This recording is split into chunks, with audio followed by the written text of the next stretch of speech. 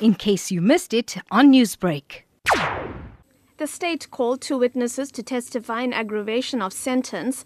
Chatsworth community leader Brandon Pillay is calling for no less than a life sentence, saying that the community continues to be shocked and enraged at the gruesome revelations.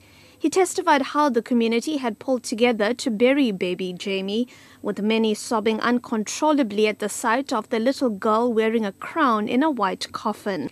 Minoshni Pillay is a social worker assigned to monitoring the remaining siblings at a place of safety. She testified about their behavioral challenges in the aftermath of being raised in an abusive household. The youngest, she says, demonstrates a fear of having no food, even taking food from other children. This child herself had testified on how food was sometimes withheld by both the accused as a form of punishment. Judge Minoshni Pillay questioned Pillay about allegations of sexual abuse at the place of care. Pillay said she remained unaware of any such incidents.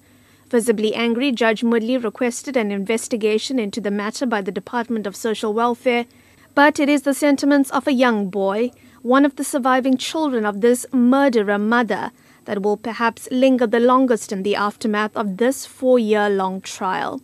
Social worker Minoshni Pillay told the court how the accused son, displaying exceptional sincerity, told her that while he believed he would have been the one to die had it not been his sister, he forgave his mother, but would still not want to live with her again.